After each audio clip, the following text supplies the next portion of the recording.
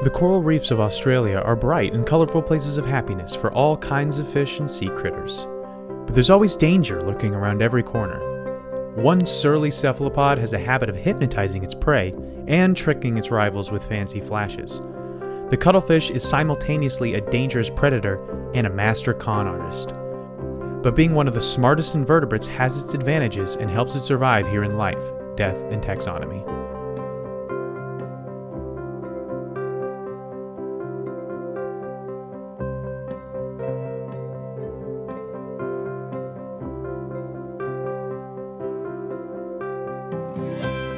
Welcome back to Life, Death, and Taxonomy. It's your 30 minutes of interesting animal info. I'm Joe. And I'm Carlos.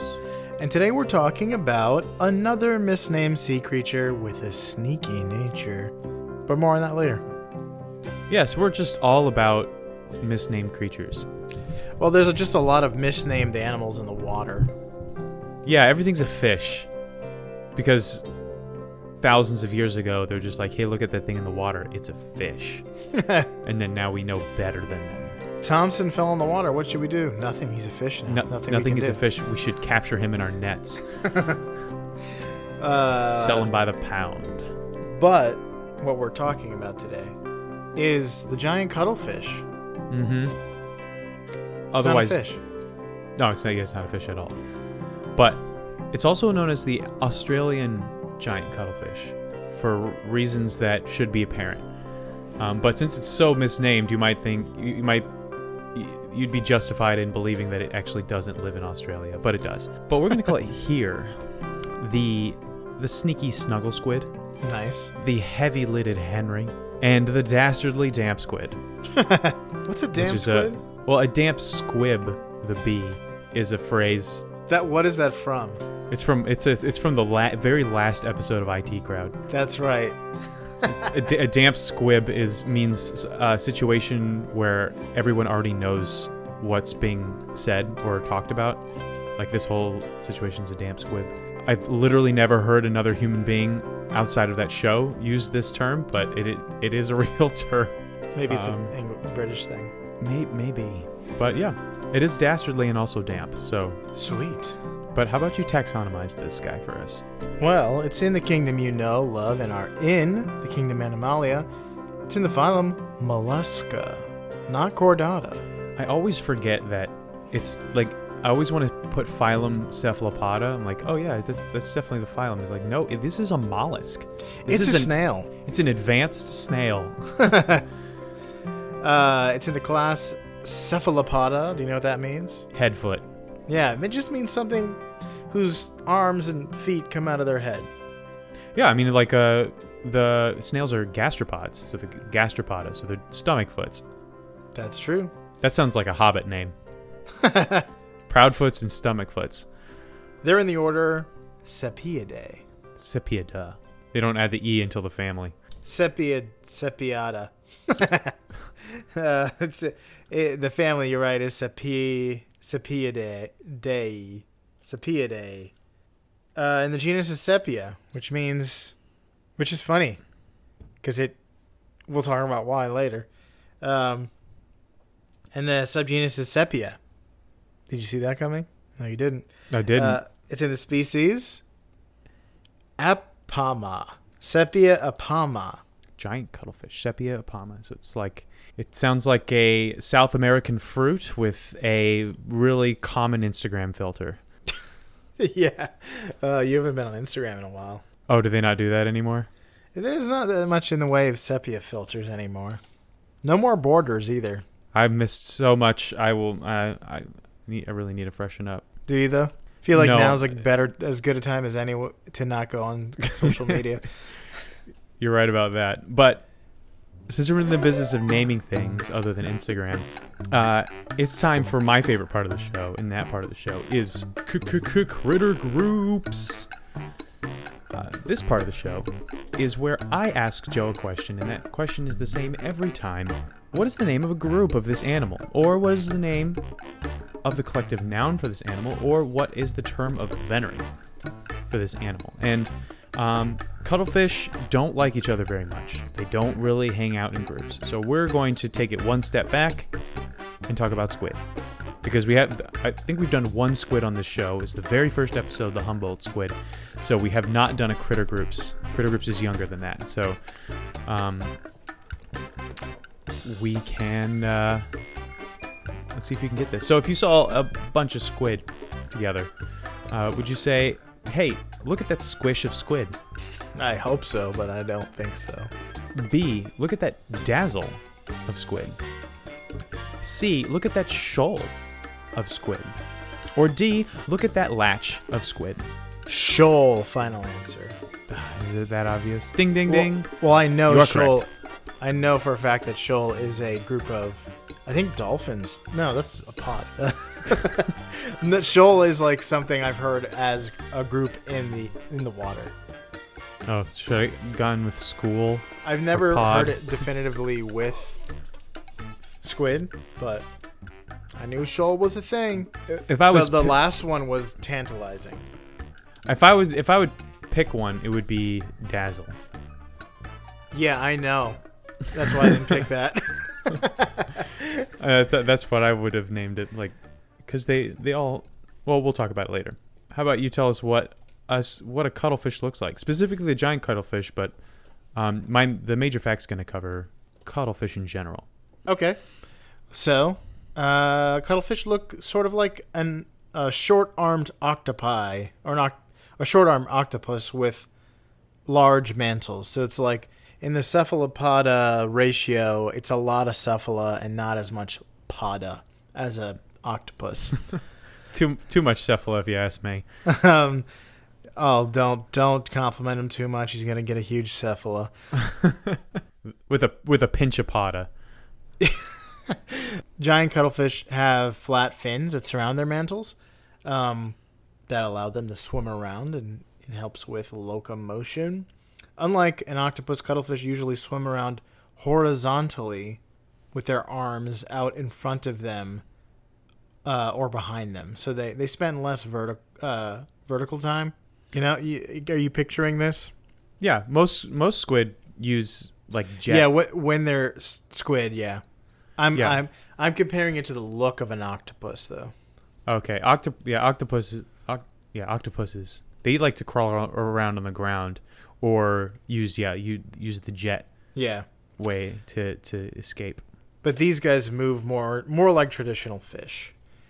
But they ain't fish. They do have relatively large eyes, though, and those eyes have long horizontal pupils. They look really weird. Yeah, that's like a squiggly line. They look people. They look almost asleep all the time.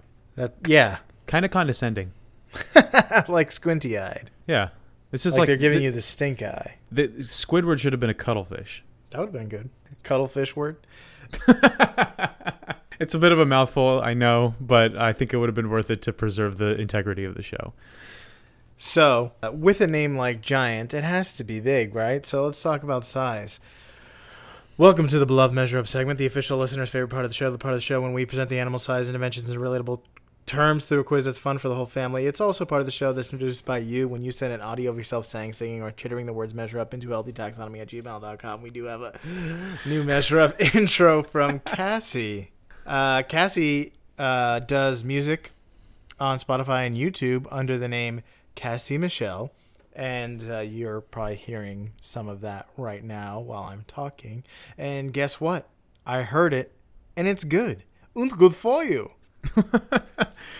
It's very good. It's a deep cut. All right, let's hear it. Thanks. I'm excited. I always love new measure ups. This is to curb your enthusiasm. This is not a musical measure up, but it is enthusiastic. Oh, okay. I thought it was a musical measure up. It is not. Okay. But I'm also excited for new measure ups. Anyway. Okay. Good. Without further ado, the listener's favorite part of the show. Measure up. I like it. It was enthusiastic. Yes. It's good. It's good. Very good. That was that we need that kind of energy. It's always good to have high energy. We've had a lot of good high energy ones. Yeah. This one is the best in recent memory, especially since a lot of the recent memory has weird animal sounds in it. The John Cena one Oh, that's gave, right. That's gave me also- heart palpitations. But thank you, Cassie. Yeah, thank you. Let's get into length. Cuttlefish can be up to 50 centimeters or 20 inches in length. The giant cuttlefish.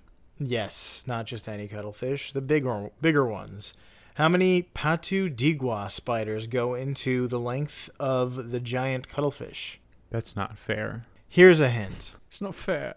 The Patu digua is thought to be the smallest spider in the world. Okay, that helps. But there might be a smaller spider in Africa called Anapistula caecula or caecula. The female of that species is slightly larger than the Patu, but the male has never been seen before, and male spiders are usually smaller than female spiders. So there might be a smaller spider out there. So it's the male's so small that he might be everywhere, but nobody sees him. He's indetectable.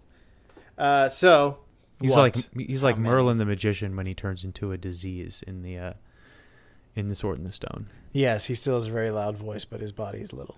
Yeah, as spiders are wont to do. That's probably a really, really tiny spider, like smaller than the ghost ants that crawl across my desk every once in a while.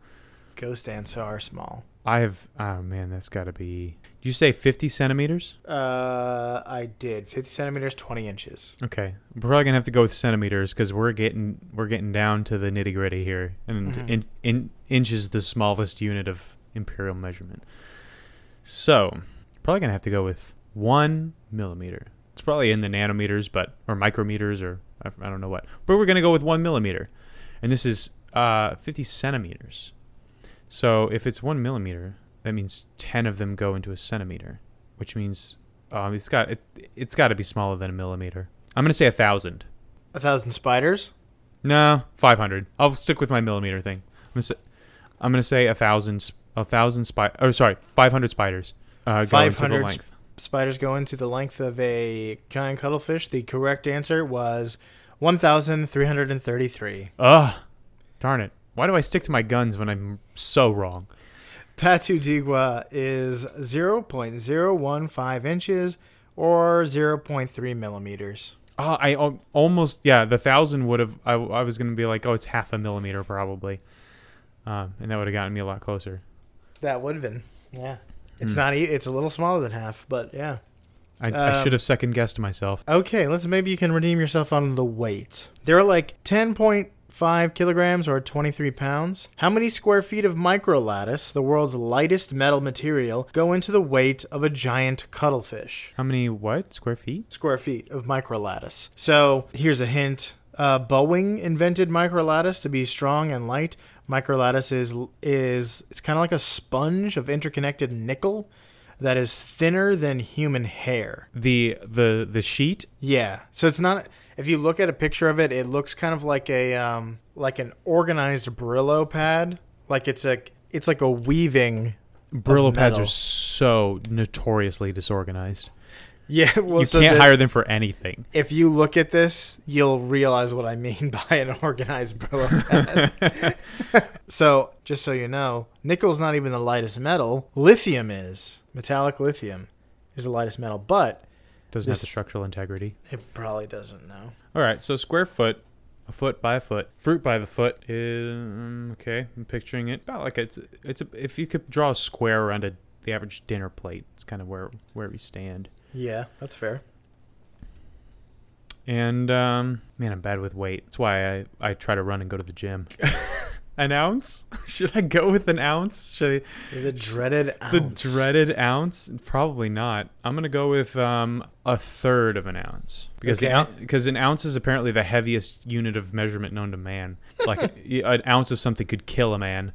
So an ounce of neutron star could. that's because it's really hot. So that means 48 go into a pound.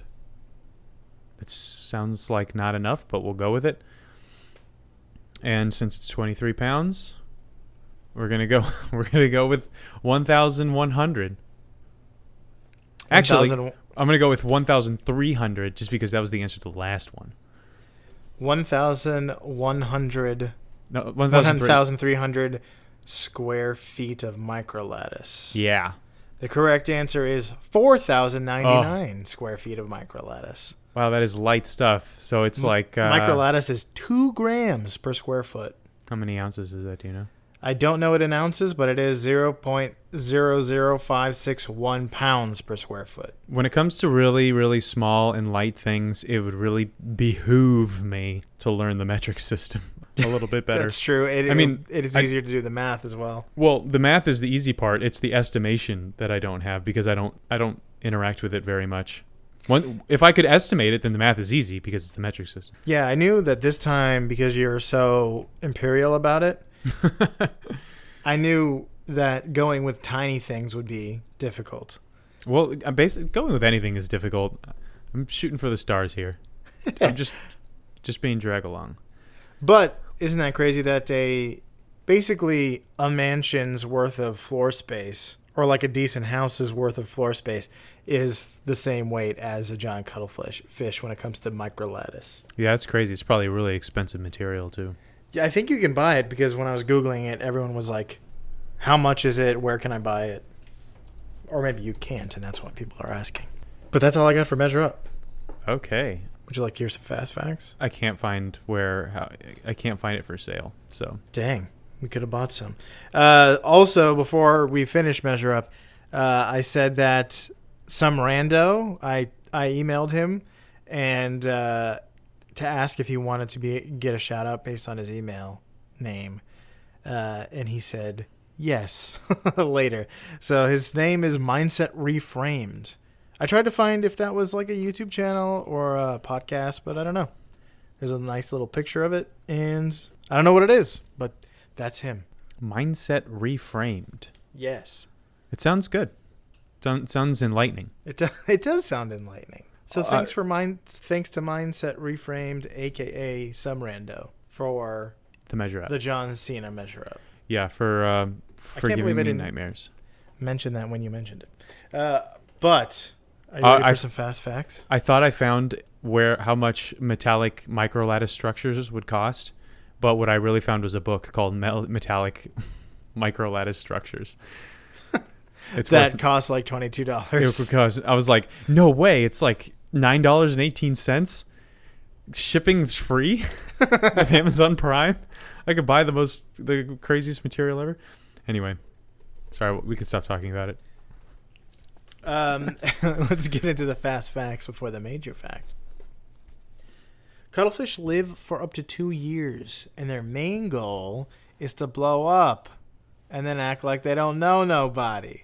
I mean, their main goal is to survive and mate in the winter. Okay, what was... No. It's a meme. You wouldn't understand. I wouldn't know. Is that one of the Instagram memes? I think it was a Vine meme. Do they put that on the Instagram? I've seen it on Instagram. Not recently. So it's kind of in your wheelhouse. It's an old meme. It's a dead meme. If it's not a Rage comic, then I haven't seen it. You're way farther back than I thought. If it's not Bad Luck Brian, then I don't know it. Anyway, continue. Females are polyandrous. Do you know what that means? I think you've mentioned it before. That's like having multiple mates? Yeah. It means they will take multiple mates, which helps to maximize their chances of reproduction. Females lay eggs on rocks or in like little caves, which then hatch 3 to 5 months later. Imagine having a gestation time that could be half as long as the minimum. So like it would be like, for a human, it'd be like, well, you could give birth in 9 months, or it might be in like 4 months. or might be tomorrow, might be 9 months from now, who knows. But it doesn't matter because the cuttlefish parents are not there to find out, because they die right after mating. Right after the cuttlefish spawn, they kick the bucket, go to the way of the salmon.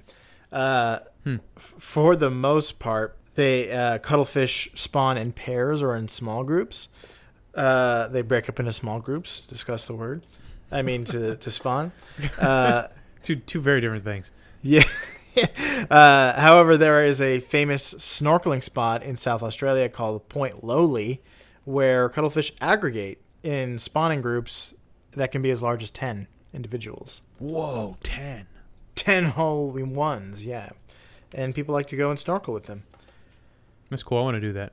So we don't know much about well, I'm not getting in the water in South Australia. Or actually, I think it's North Australia where the box jellies are. No, that was Western Australia. Western, yeah. That was off the coast of. That was off the Gold Coast. But Perth. between great whites and box jellies, you're fine. Great whites aren't that much of a danger to you as long as you don't pretend like you're a seal.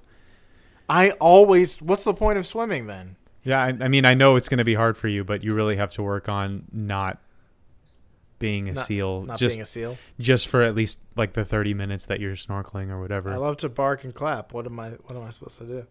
I mean, it's just going to be your downfall, or you're just not going to be able to participate in the activity. Those are my 2 standard emotes. Bark so and we clap. Speaking of emotes, those are sea lions anyway. That's true. That's true. So we don't know much about juveniles after they leave the spawning grounds, and they haven't posted any strategy guides for how they make it to adulthood. So we're not really sure. It was funny. 10 ways to make it to adulthood. Yeah, here's how to 10x your survival rate. I was thinking more along the lines of like a video game walkthrough, but okay, we could also do like a TED Talk type thing. I was just reading the life cycle, and it was just like, we don't know the juvenile cuttlefish's strategies for survival. And I'm like, okay. Oh, that's a funny word. You have to pick up the Estes shards. Bottlenose dolphins like to eat giant cuttlefish, but they don't like eating ink or cuttle bones, which are hard internal shells. So when your food has 2 things you don't like, what do? You don't eat it. No. Oh. You figure out a way around it. Oh, so I dolphins. Dolphins are braver than me. Dolphins also like live in the ocean, which is like there's large parts of it where there's nothing in it, and they have to eat something. So they're gonna do something special. So they figured out a way to drain the ink from a cuttlefish and then tear out the cuttle bone before eating it. I was going to read directly from an article about this, but it was brutal, and the terminology was unsettling. But basically, they boop them into the ground until they spray out the ink. They basically squeeze. Well, first of all, they kill them first, so they're not being tortured usually. They kill them. How do you think they kill them? Not by eating them. They're not putting that stuff in their mouth. They don't want a mouthful of ink. They kill them with their tails. They smack them with their tails, breaking their cuttle bone. And that just kills them immediately? I guess so.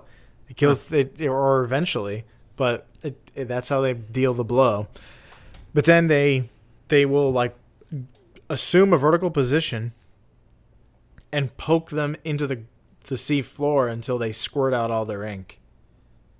And then they rub them up against the sea floor until they can like remove the cuttle bone. It's like me trying to get all the ketchup out of a ketchup They fillet packet. them essentially, yeah. And then first they squish the ketchup out of them, and then they fillet them to get the cuttle bone out. And then they chomp down on this pulverized caviar. Oh, they actually prepare their food. Yes, the article said they are now known as the chefs of the ocean because this. And I'm like, no, they're not. You just said that. That's it. They're not known as that. Because I didn't know them as that. Yeah. If I don't know them, then it's not true. Cuttlefish are colorblind, but it's thought that they may be able to see the linear polarization of light. You know who else can do that? Bugs? No, the mantis shrimp. Oh, the mantis shrimp can see like 3 colors we can't see. That's true. That's true too, but they can also see the linear polarization of light. And then the only animal that's like we're pretty dang sure they can, but the cuttlefish may be another animal that can. But that's all I got in the way of fast facts. I was watching the Disney Nature Dolphin Reef documentary on Disney Plus, and there's just a whole segment about a cuttlefish and a mantis shrimp facing off. The mantis shrimp is a huge character because he's he's like this fussy busybody who's constantly trying to keep his area all nice and neat, and everyone keeps messing it up. Disney loves to give these personify, anthropomorphic characteristics to their to these animals. All right, so let's talk about the major fact. So many cephalopods are armed with special cells called chromatophores, and you probably remember this if you've listened to our Humboldt squid and mimic octopus episodes, and I'm trying to think of other ones, but those are the only two I can think of. I think that they're the only two cephalopods we've done. Oh no, wait, the Argonaut is another cephalopod, but we haven't done an octopus. Yeah, we did the mimic octopus, and that's right. The Argonaut's an octopus as well. Very true. But yeah, the Humboldt squid and the mimic octopus, they have chromatophores, and just as a refresher, these are cells that have different pigments in them. So at any given time, these animals have all the pigments that they could possibly produce on their skin. So if they want to be, let's say brown, they'll make it so that all of their brown cells will expand and all of the cells that are different colors will contract so that it changes their color. All you see is brown.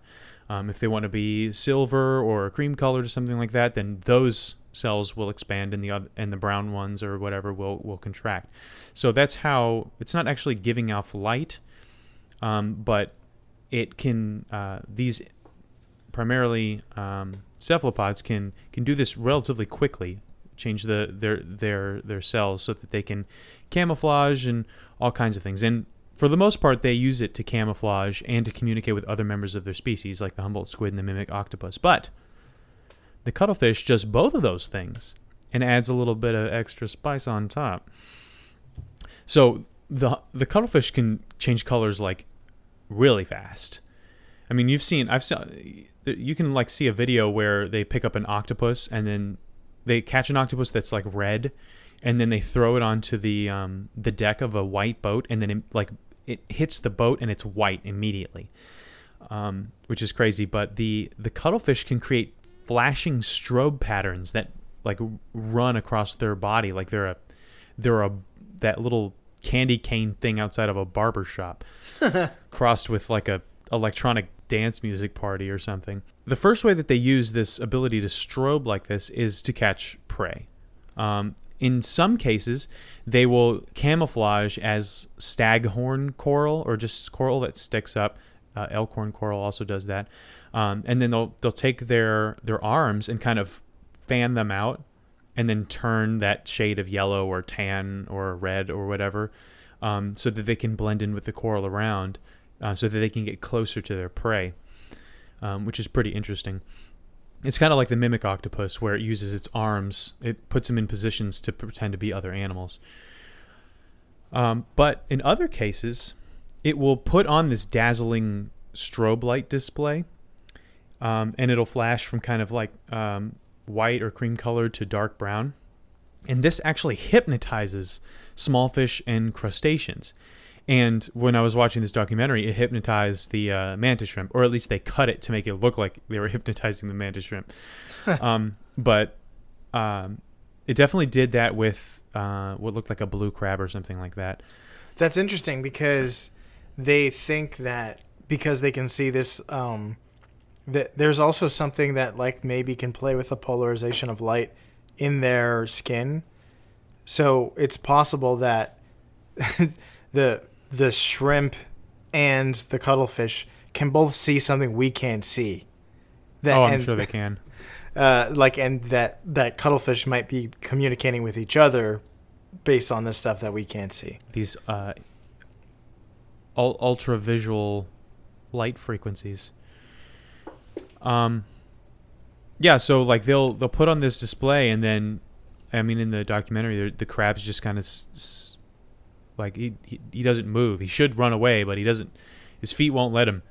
And the cuttlefish is just slowly floating toward him with this hypnotizing aura, and then it just takes two arms and grabs him and sucks him into his mouth. So that's terrifying. So yeah, they use their ability to change colors quickly to hypnotize their prey. But the second way that they use their chromatophores is in mating situations. So females and males typically use distinct patterns.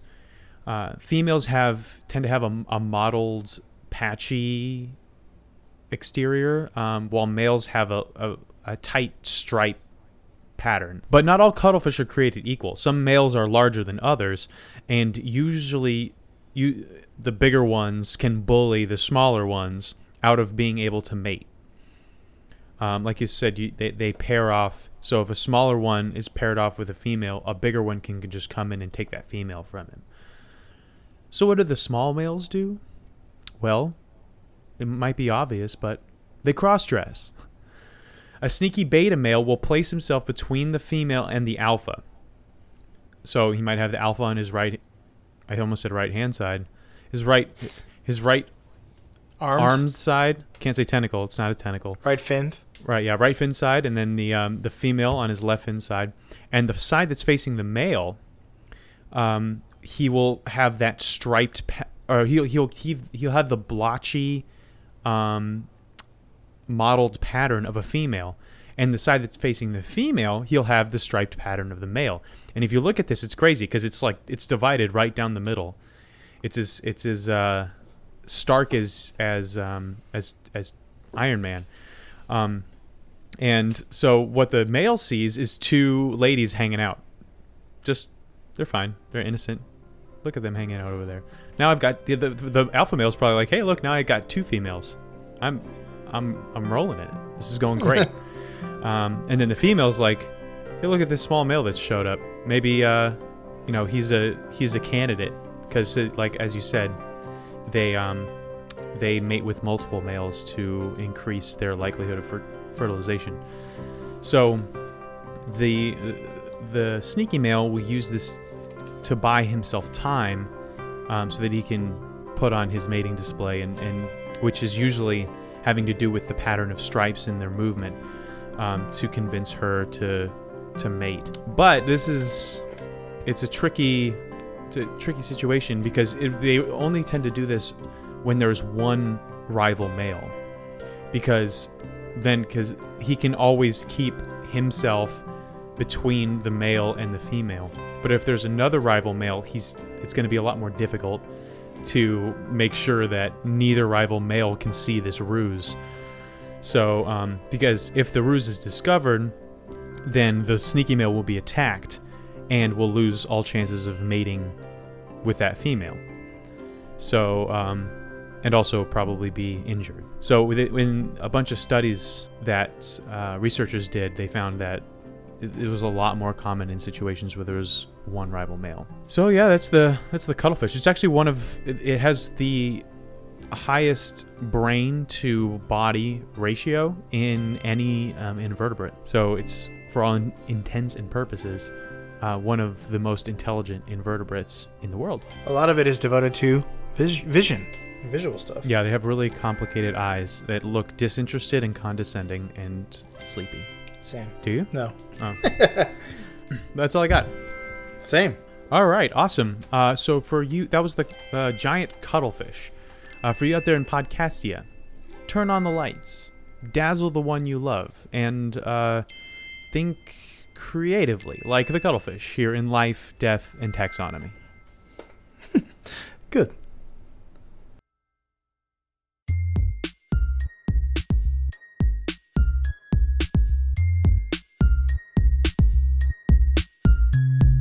And with that was our 130th episode. We close out the 13th season of the show, but fret not. We'll be right back next week with yet another 10 awesome animals that you desperately need to know about. But first, we'd like to take a minute to thank some of the people that have helped make this little podcast what it is. First, I'd like to sincerely thank everyone who sent in a Measure Up intro. I know I give the segment a lot of grief. I mean, it gives me a lot of grief. But hearing the voice of someone who enjoys the show and seeing the effort they put in really means a lot to us. So thank you. I'd also like to thank those who left a review for the show since our last season ended.